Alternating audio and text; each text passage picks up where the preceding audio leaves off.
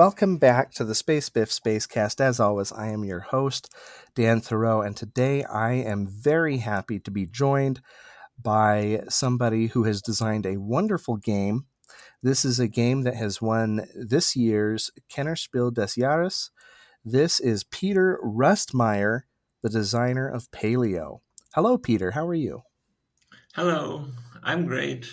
Thank you for having me here. Yes, thank you for agreeing to speak with me. So I hope it's not too late for you. This is in the middle of the day for me. We have an 8-hour time difference. So we'll try to not take too much of your time so you can go to bed. Yeah, I've been digging some very big holes today, so I probably have to go to bed sometime soon. So I understand that that these holes you've been digging might be interesting to some of us. Are these archaeological holes you've been digging? Yes. So why don't you tell us a little bit about that? What is it that you do for your career? I work in archaeology. Uh, so we basically, in Germany, the whole ground is littered with archaeology traces from the past. And whenever somebody wants to build a building, it has to be cleared or cleaned first. So we basically sell people a more expensive hole.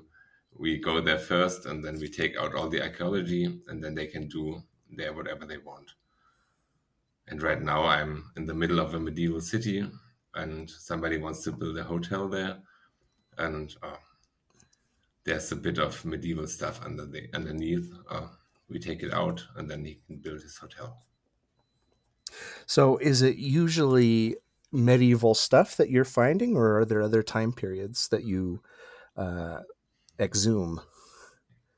Where I live, we have medieval, Roman, and a lot older stuff. We have like everything from the beginning of mankind to today.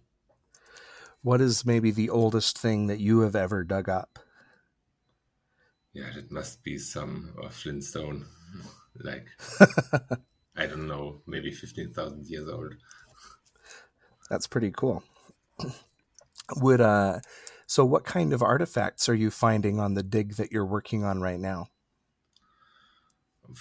Lots of pottery.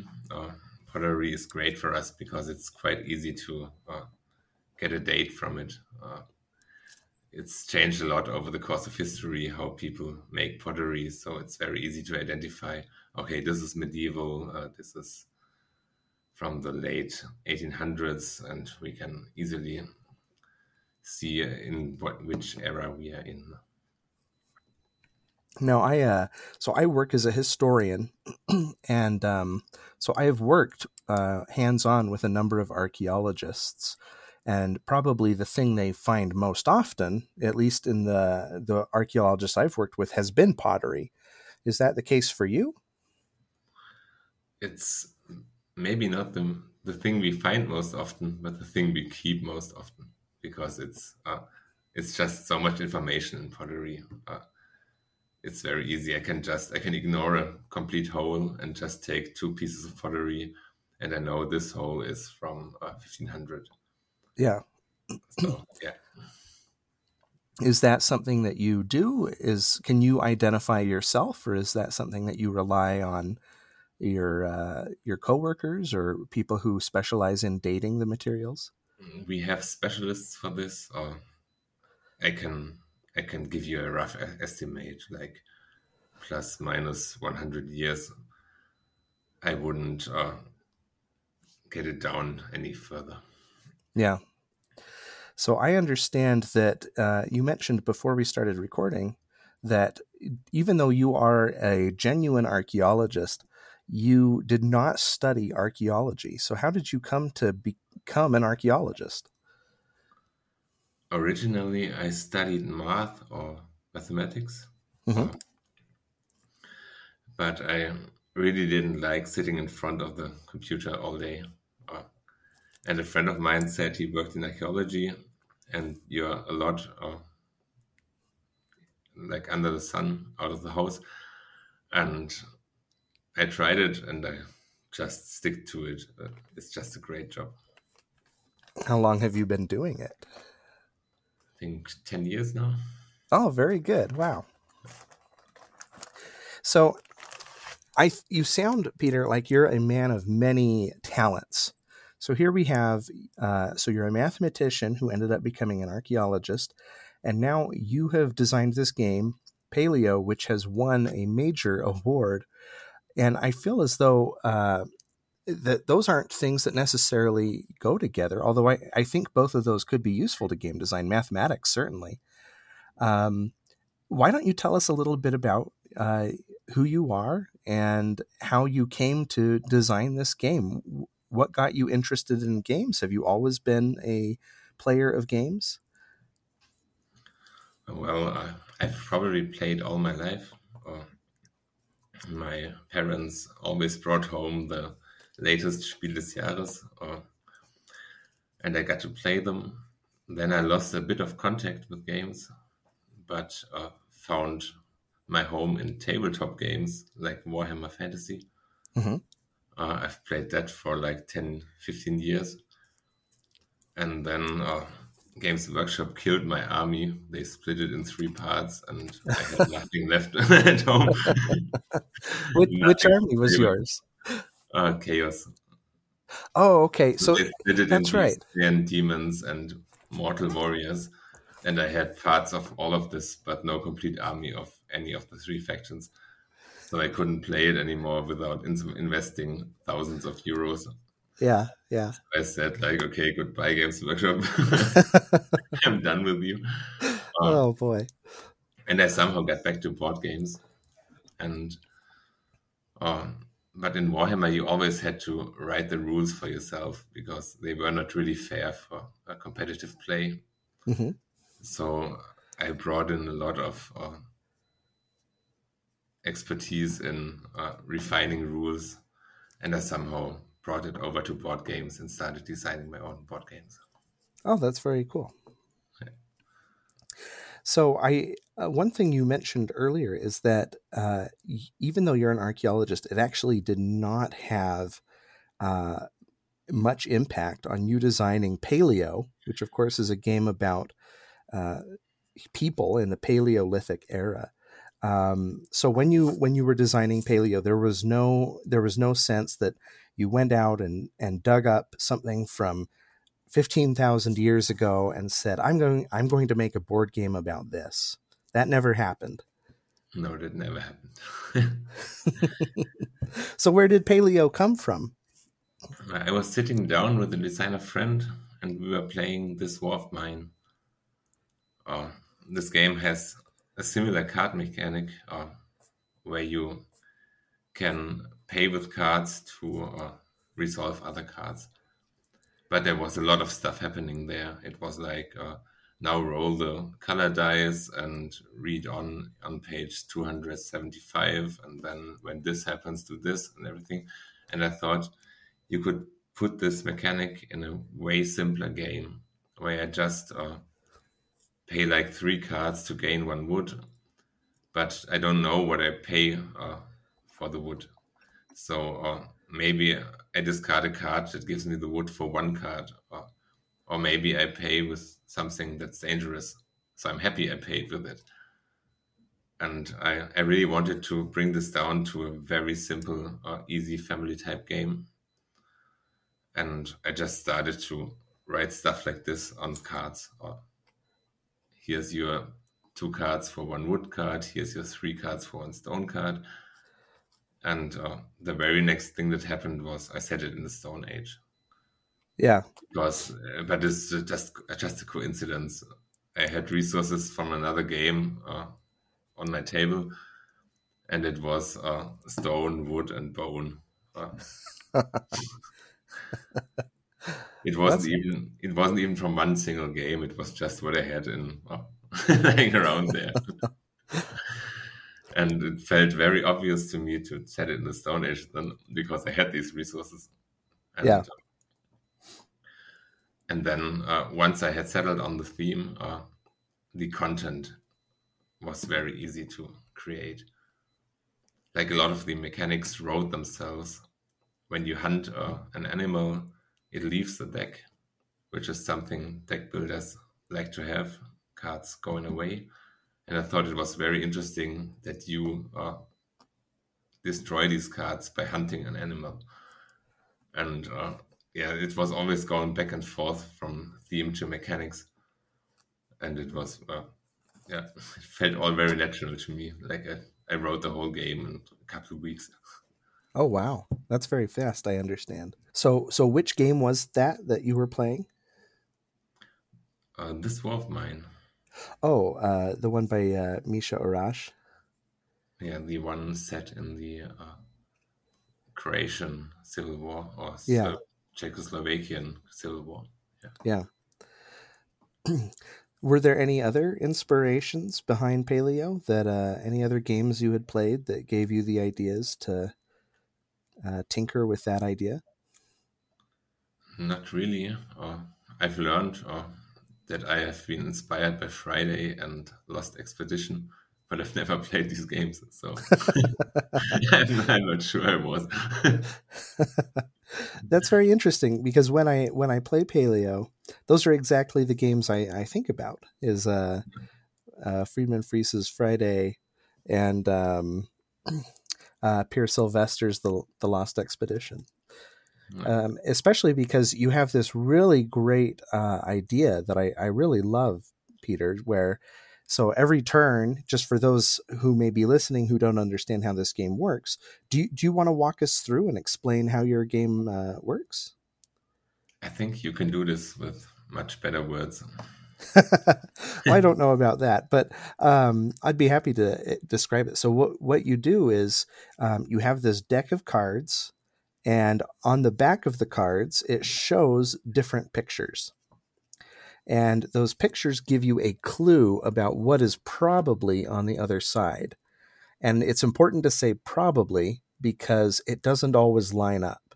So, for example, you have like a forest, and you're very likely to find wood in a forest. And you've got a mountain where you're very likely to find the type of stone that's easily knapped, right? That you can shape into tools. And down by the river, you're likely to find animals that you can hunt. And then there are brambles, and brambles are kind of scary because on the other side, it's often something dangerous like a snake, something like that. So on your turn, what you do is everybody gets a portion of this deck, and you look at the top 3 cards, but you're only looking at the back. So you might be looking at a bramble and a river and maybe the stars, maybe a vision. And you need to decide which of these 3 cards do I want to visit on my turn. And everybody's doing this at the same time. And then you flip the card over. Everyone does it at the same time, and it shows you very simply, almost language independent. Not always, but very often it's language independent. Where you flip it over and you say, I ran into maybe a baby mammoth, and it's not very dangerous. I can just walk away from it. But if I have enough spear symbols, and if I discard a couple of cards, I can get some food and a pelt from this baby mammoth. And it's a very easy system.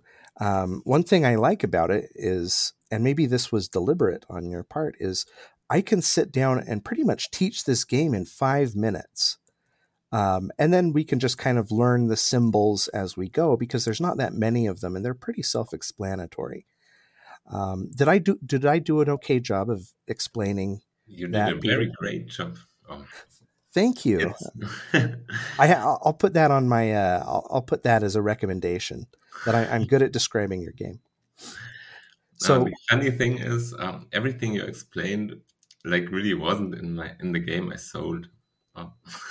Oh, really? Yeah. The cards did not have interesting backs. There were no bramble cards that hurt you. There was nothing like that. It was all really just the journey of discovering what's in the deck without any clue. Really? Oh, that's very interesting. So where did that all come from? When I finally decided on a publisher, they wanted to have more control over the player actions because all card packs were the same in my prototype. And we tried 100 different solutions for this. We even had at one point a map where you would walk around and, okay, I'm now in the forest. I'm safe to draw forest cards now. But it was nothing of this was any satisfying. And it was really like at the very last minute, we found the solution to just color the backs, shuffle them all together, and let players decide where they want to go. And this is maybe the most characteristic feature of Paleo, but it was just the last minute solution because had it taken us 2 or 3 months more, Paleo maybe would have never been published. Yeah. Well, that's fascinating because you're right. I think that is kind of the distinctive characteristic. That's also one reason I thought that maybe you had been inspired by Pierre Sylvester's The Lost Expedition. Is that's kind of what you do in that game as well. You draw a couple of cards and you do get to look at them and you decide which one is going to hurt me less.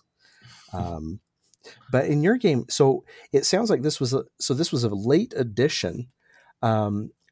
Did you tinker with, like, was it always assumed that the backs of the cards wouldn't be totally reliable? No, this is just a logical consequence. Once we started to mark the backs with general information or with more specific information, it was clear that we would lie from time to time. Yeah. We would hide dangers behind harmless backs, and we would also hide harmless cards behind dangerous backs, just to so you cannot 100% be sure if what you're getting is really what you want. Right. Well, I'm surprised that came so late in the development. So what did the game that you sold look like? It was basically a big deck of cards with stuff in it, like cards like pay 2 cards for 1 wood. Mm-hmm. You had your humans, and you had plenty of adventure cards. Adventure cards were just added after each playthrough of the deck. You would add 5 more adventure cards. Some of them were dangerous, some of them were victory points, but also dangerous. Some of them were just friendly. And you could also do some deck building or buy some new cards for the deck. And then you play through the deck until you die or until you find 10 victory points. It was back then.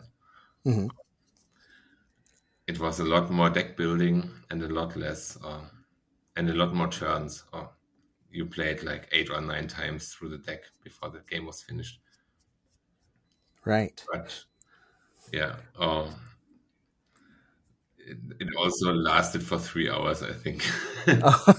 Yeah, I was going to ask if it took twice as long, because now you go through the deck how many times? Maybe 4 or 5? Yeah, I think 4 or 5 is a long game. You should be able to do it in less than 3 nights, I think. Yeah. And if it takes longer, it's probably your last night. You will see. Yeah. Yeah, we trimmed all this down very hard. Were you involved in that process, the development? Yes. In the beginning, we agreed on the publisher works 3 months on it, then I work 3 months on it. But we soon realized this is not practicable. I cannot leave them alone with the game, and they cannot leave me alone with it. It was just a waste of time. We spent like half a year with the work that could have been done in 1 week. So we started to be very active and always be on the phone. Yeah. Yeah. And we had lots of inputs from players and from the publisher himself. He wanted a campaign game from us. Like you take your spears that you build in level 1 to level 2, you don't have to start anew again, which is something I'm very happy we could convince him this is a bad idea, because I would just have to write, you need 12 spears to kill a dodo in level 7, Right. because you brought 12 spears with you from all the former games. But he also had great ideas, like the simultaneous turn was also, this was the publisher. He said, people at a convention wanted to play simultaneous. I think that looks cool, so let's add it to the game. And I was like, oh God, you're ruining my game. I had a perfect system where one player reveals cards, and when players want to join in, they have to discard cards to join in. So if one player is the quarterback who has 20 spears and 15 humans, he could help all the time, but he would drain his cards really fast because he's always helping. And this was gone. This was off the table from 1 second to another. Now everyone reveals a card at the same time. But in the end, it was a good idea. This is one of the battles. I'm happy I have lost. Well, and that's one of the things that stands out to me when I play it is it's a little hard to quarterback because when everybody is revealing cards and they don't know exactly what will be on them, and you might flip a card, you might say, well, I'll help you with that bramble, but then you flip over a card that, it gives you so much food that it'll feed you for the night. So now you don't want to help your friend. You go, you can get bitten by that snake. Oh, sorry, I differentiate between alpha and quarterback. Quarterback is for me the player who has everything. I see. He's the 20 spears guy, and the alpha player is for me the one who tells the other players what they have to do. Oh, that seems like a useful distinction. It's I got it from Betrayal at House on the Hill. Do you know this game? Yeah. Do you? Sometimes the player who has the artifact that's relevant to the mission is the one who plays the game alone. The other players cannot really help him anymore. So they turn into spectators. To call this player the quarterback because he's just going to finish the mission no matter what. Yeah. And I think this is very different to alpha player who, no matter which position he sits in, he will tell the other players what to do. But even the weakest player can be the quarterback if he has the right items. Yeah. Do you feel that that's a problem that you addressed in development?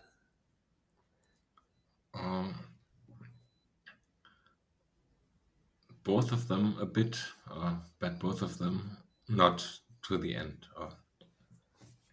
It's a lot of back and forth between streamlining and fighting problems a game has. So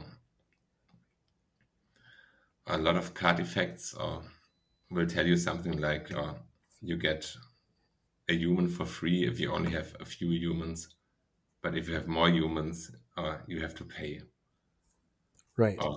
So this is kind of our way to deal with one player getting too strong, because it's easier to have 3 humans per player than to have one player with 10 humans and the other players with 1 or 2.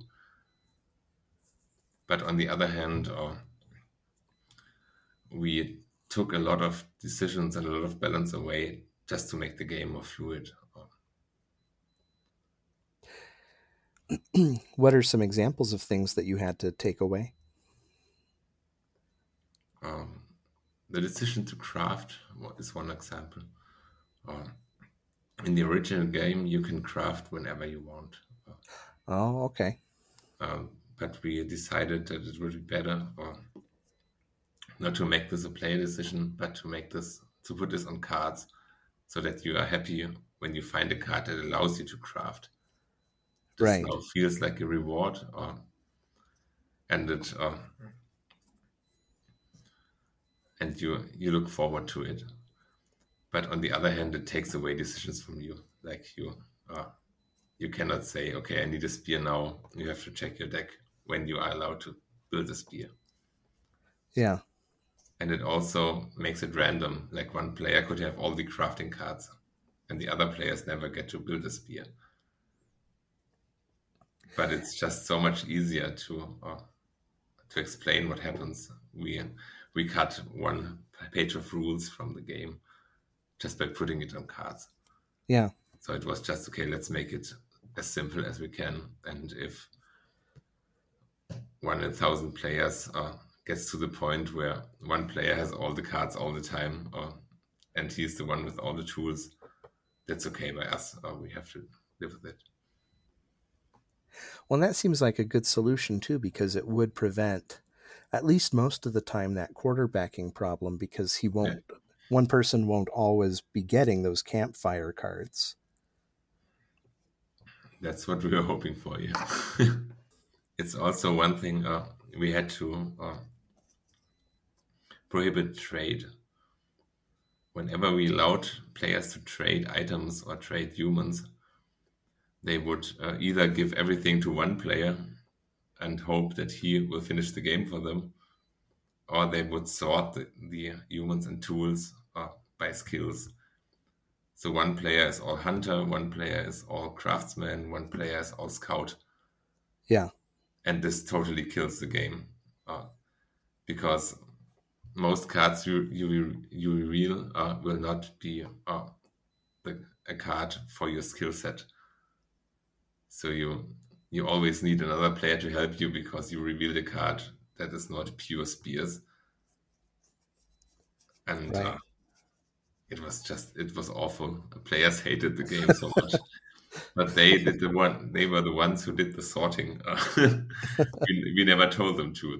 They thought it was the most efficient way to play the game. Right. So we just prohibited it. Like, do not trade items, do not trade humans. And it was a much better game.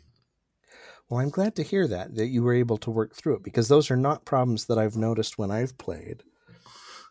We played so many terrible iterations of this game. So how long were you working on it? Half a year by myself, and then another 2 years with the publisher. Okay. And it's still ongoing. In what way is it still ongoing? We are still we revised the rules. I think the English version of this will be published in October. We had a lot of little mishaps in the rules that we hopefully have cleared. What's an example? What's something that maybe I have stumbled over? I don't know if you stumbled over it, but a lot of players stumbled over it. It's you are allowed to keep a spear forever, but you must discard a torch after use. But the way it is written in German, and even worse in English, you could read it as if you had to discard all tools all the time. Oh, okay. So many players discard everything after use, and the game gets significantly harder. Well, yes, if your spear breaks every time you stab a dodo, that would get a lot harder. Yeah, that's one of the problems, and there were like 10 of these, and I hope we cleared them all. Wow. See, Peter, that would never have occurred to me to because it's right there on the token. Yeah, but it's really the way we wrote it in the rules is not perfect, not at all. And the English version made it worse because they translated from us and they exchanged one crucial word, and now it's like you have to discard all the time. But yeah, that's interesting. When you play a lot of games, you notice there's a symbol on the torch that's not present on the spear. So probably this means something. They did not put it there for nothing. Well, and that's exactly what happened for me. That's exactly what happened for me, because when I sat down to play and I was playing with the tokens, I just looked down and I said, well, a torch burns out But even if a spear breaks, I can probably fix it. Yeah. Yeah, and then we're working on expansions, of course. So yeah, so before we get, I do want to ask you about the expansion, but before we get there, one of the questions that came to mind is I've played so as a historian, I'm very interested in this time period, and it's a huge time period, isn't it? So the Paleolithic is like 1.4 million years ago is the beginning of it, something like that. I It's think just an even 3 millions, I think.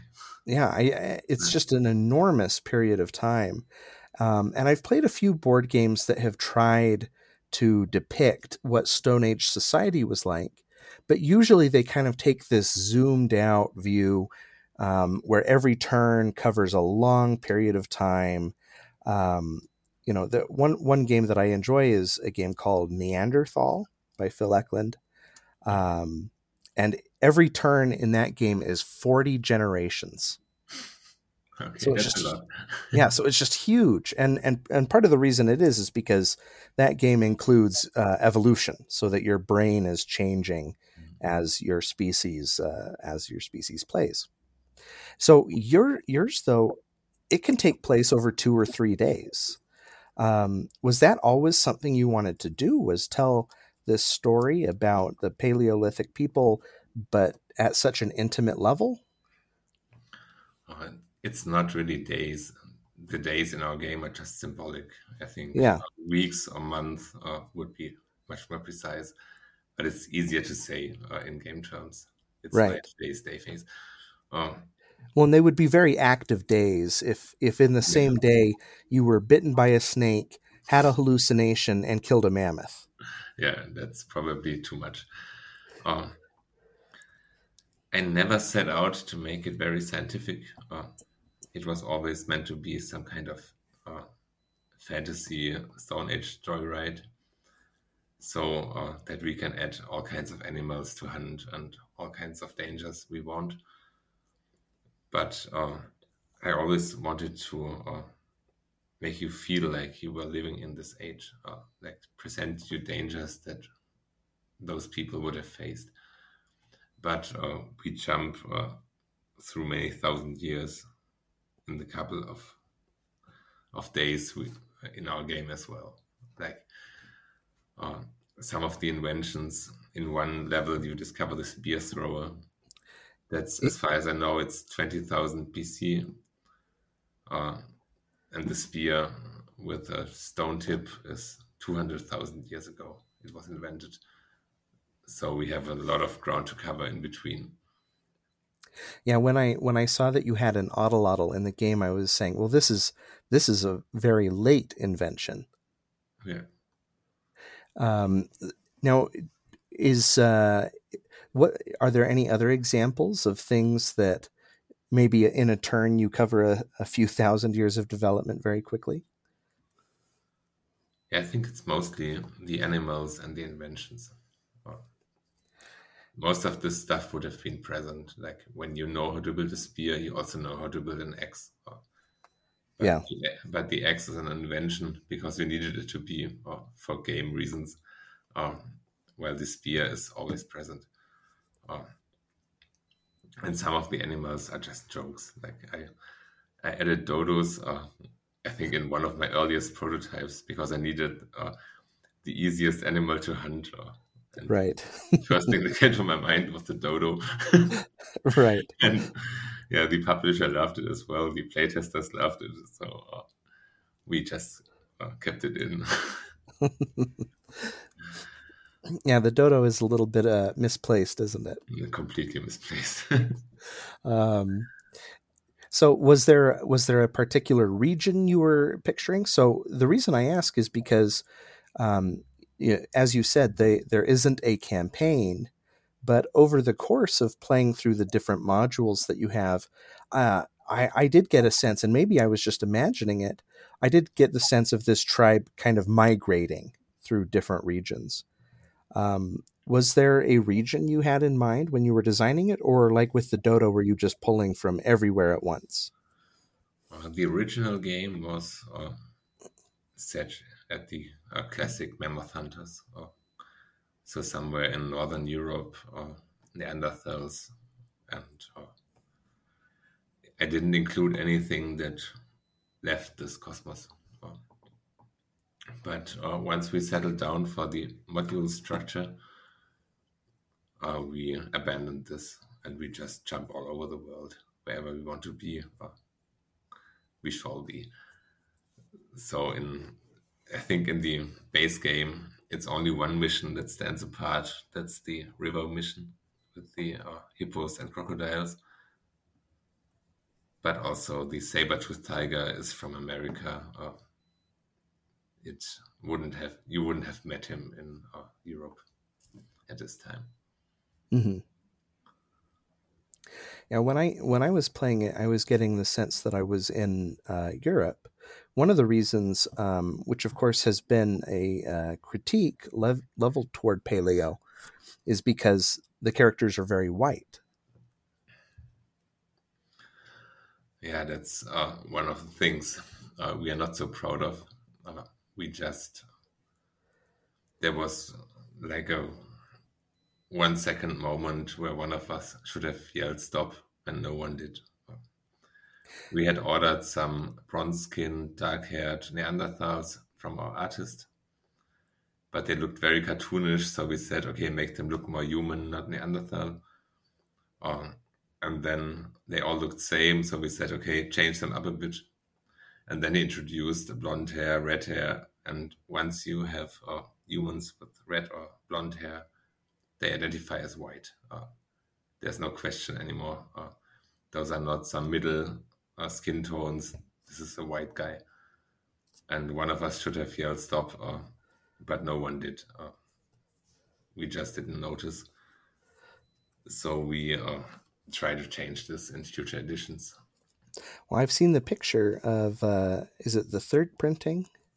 It's the third in German and the second in English, yes. Yeah, and there's quite there's a much wider palette of skin tones in that edition. Yeah, we decided that we will just make it like a mixture of modern societies. We will have Asian people, African people, people from all over the world in the game, because we really jump all over the world. In the expansion, you will go to the jungle, you will go to the highest mountains of the planet, you will be everywhere. So it would be strange to experience this as white people or even as African people. Right. So we just mix it up. Yeah, and we get plenty of human cards, so if you really want, you can just pick humans you like the most and build your own human deck. Yeah, you can make whatever race you want, I guess. Kind of, yes. Yeah, when I was first playing, my assumption was just that it was in the Upper Paleolithic, and that it was in Europe. But then it was later, and it was the river scenario, other than the dodo, which I thought was sort of a joke. But it was in the river scenario when suddenly there was a hippo, and I was going, wait a minute, this isn't Europe. Wait a minute.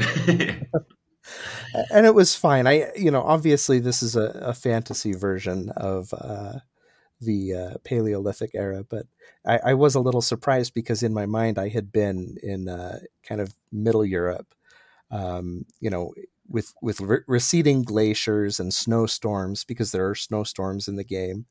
Yeah. And so that's what I had been imagining. Yeah, it's probably what all of us had been imagining. Well, that's why this happened to us. Yeah. It was way easier to abandon the thought that we are in Europe now than to abandon the thought how our tribe looks. Sure. Yeah.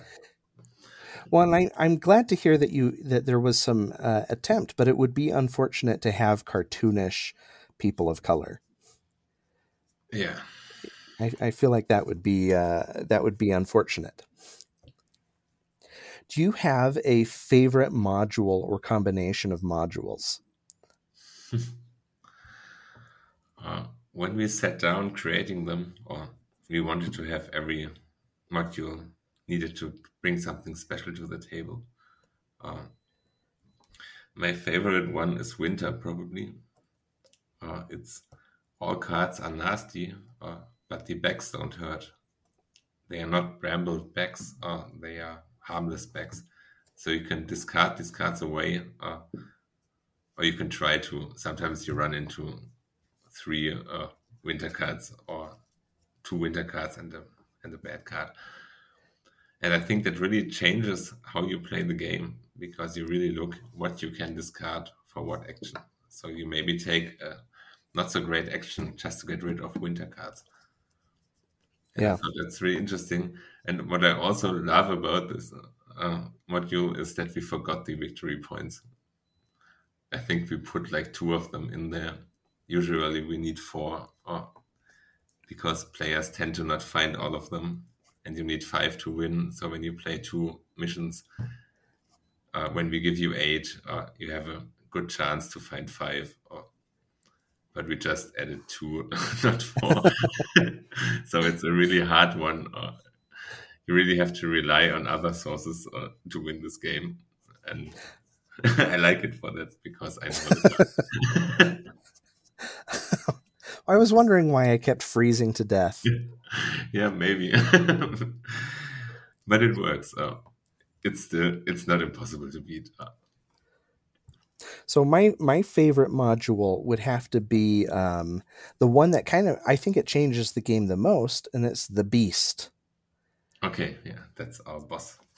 Yeah, and I love that it changes the end game, because sometimes we've been playing and we're freezing to death, or we're fighting with another tribe, or we're feeding those greedy Ice Age people, and whatever else we're doing. And sometimes we finish our cave painting and it's a little anticlimactic, because we go, well, we won, even though, maybe we weren't winning a second ago. Yeah. But I love how the Beast, it forces you to really confront the problem. So for those who are listening, that's the module where once you finish the cave painting, which is normally the victory points, then the game says, well, now you have to defeat the Beast, which is the saber-toothed tiger. And now you have, and it changes the way that the game works. And I love it. Now, Peter, can you guess which is my least favorite module? Or how about this? What's your least favorite module? The one with the tens. Really? Why is that? It's just too easy. It's so obvious what you have to do, and we cannot. We try to use the modules again in different combinations, also in the expansions, but I can never touch module B again, because it's just too easy. There's 3 cards in there, all the rest doesn't matter, and reveal these cards. You see what you have to do. None of them is dangerous, so come back the other day and you're done. It's just boring. There's nothing happening there. Well, it sounds like that this is a designer's cheat code, that if you're struggling with the game, you should always put in module B. Yeah, probably. You cannot lose this game with module B.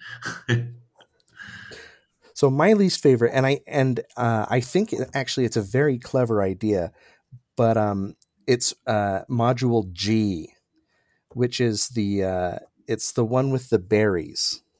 Oh, really? And I think it's a great idea. The problem is, Peter, is that I always forget.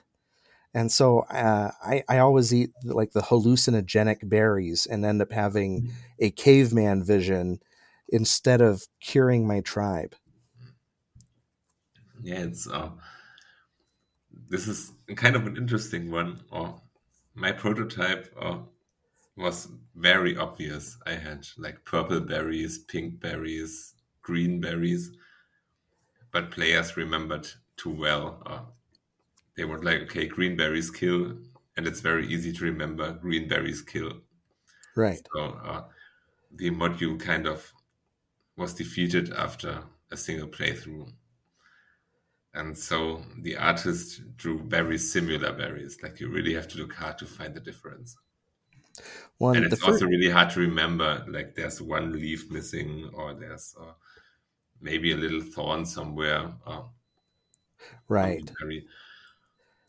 So When the it's first time we looked at them, we were going. I think there maybe our game is broken, but these are the same berries. they're not. Yeah, we eventually figured out that they are not the same berries. But I actually think that's very clever that you kind of play with the way games work. Because obviously your game is using a lot of visual shorthand, right? So you look at the back of a card and you see, oh, it's a mountain, so you know what's kind of there, or it's a river. And so the first time you're playing it, it's just very natural to look and say, oh, it's a berry, and not think too hard about it. And it isn't until a little while later that you go, wait a minute, there's a little bit of difference between these berries. Um, That's kind of the human experience. yeah, very much so. And I always admire early humans. Like someone had to taste these berries first. Someone had to put them in his mouth, and okay, Joe's dead. Maybe we try the other berries. Who goes first? In I have learned how to test wild berries. Okay. We had to learn in Boy Scouts, and it was that you first touch the berries and you wait like an hour to see if it affects your skin, and Ah. then you squish the berry juice onto your hand just like a spot, and you wait an hour to see if that affects your skin. And then you actually do the same to your lips. You touch the berry and wait an hour, then you squeeze the berry juice onto your lips. And you do this process over and over, where then you put a berry in your mouth and chew it, but you don't eat it to see if it affects you. Like if your mouth goes numb, you shouldn't eat that berry. Okay. That sounds a lot more reasonable than stuffing a handful in your mouth. Well, and this is something I learned in Boy Scouts, and I hope it's accurate information because I've never tried it. But I think it makes some sense. But also, I do you think that Stone Age people would have figured out this method, or do you think they just had to chow down on the berries? I think it was probably some kind of a mixture. Yeah, so Maybe, maybe the dumb tribe just ate the berries.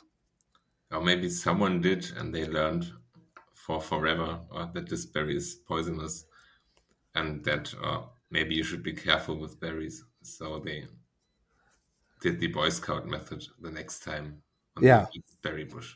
Maybe something like this. Maybe just eat one, and okay, my stomach hurts now. Maybe you should not eat those, but not eat like 20 of them at once. yeah, I hope they did something like this. yeah. I do too. So you have an expansion coming up. Um, it- are you worried about spoiling anything, or are there any? Can you give us any clue of what the Oh, expansion will bring? we spoiled it like crazy already. Oh, really? It's we are kind of leaving Paleo and going into Neo. So we are trying to settle down and trying to tame some animals, and we have new cards in the game in a new base deck, so you can now not hunt the animals but capture them, Hmm. put them in your little farm, and we also have a couple new modules with new adventures that kind of take you to new places. And we have a new boss fight at the end for you. Ooh, very good. I'm excited to try that. This one is harder than the saber-toothed tiger. Oh no. Oh, Peter, don't tell me that. I have actually not beaten the beast. Yeah, it's kind of hard. I have come one action away from beating the beast before we died. I think that kind of counts.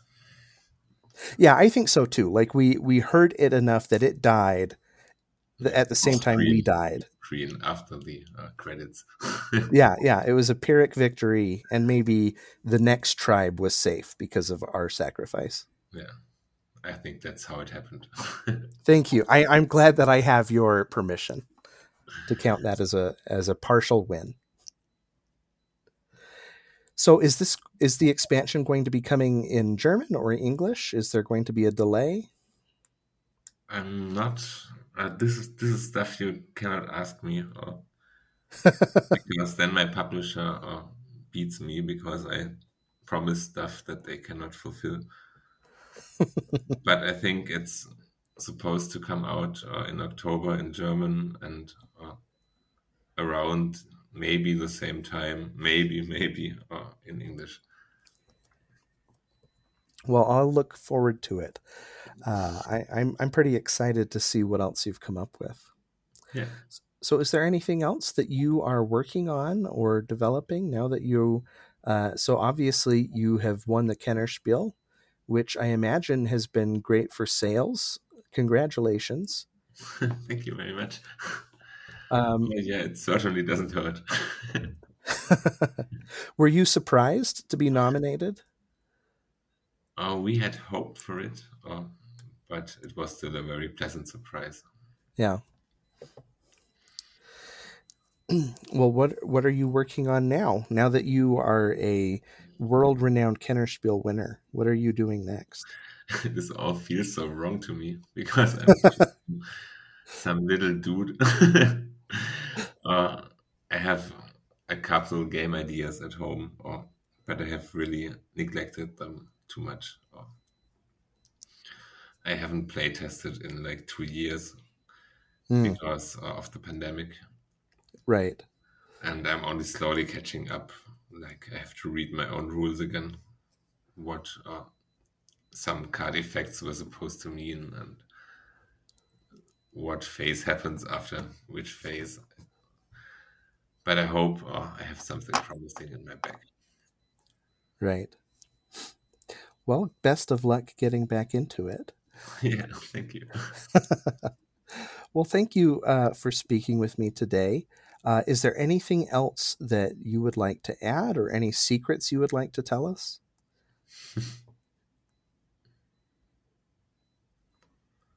No, sorry. I'm not creative at the moment.